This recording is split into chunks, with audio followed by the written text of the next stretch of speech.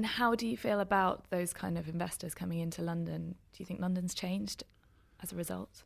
I think time will tell that more than necessarily the present, because it's like anything else. The manner in which people deal with things takes time to filter through. I'm sad that we're giving the assets of the United Kingdom away to overseas companies, but that's purely a personal viewpoint.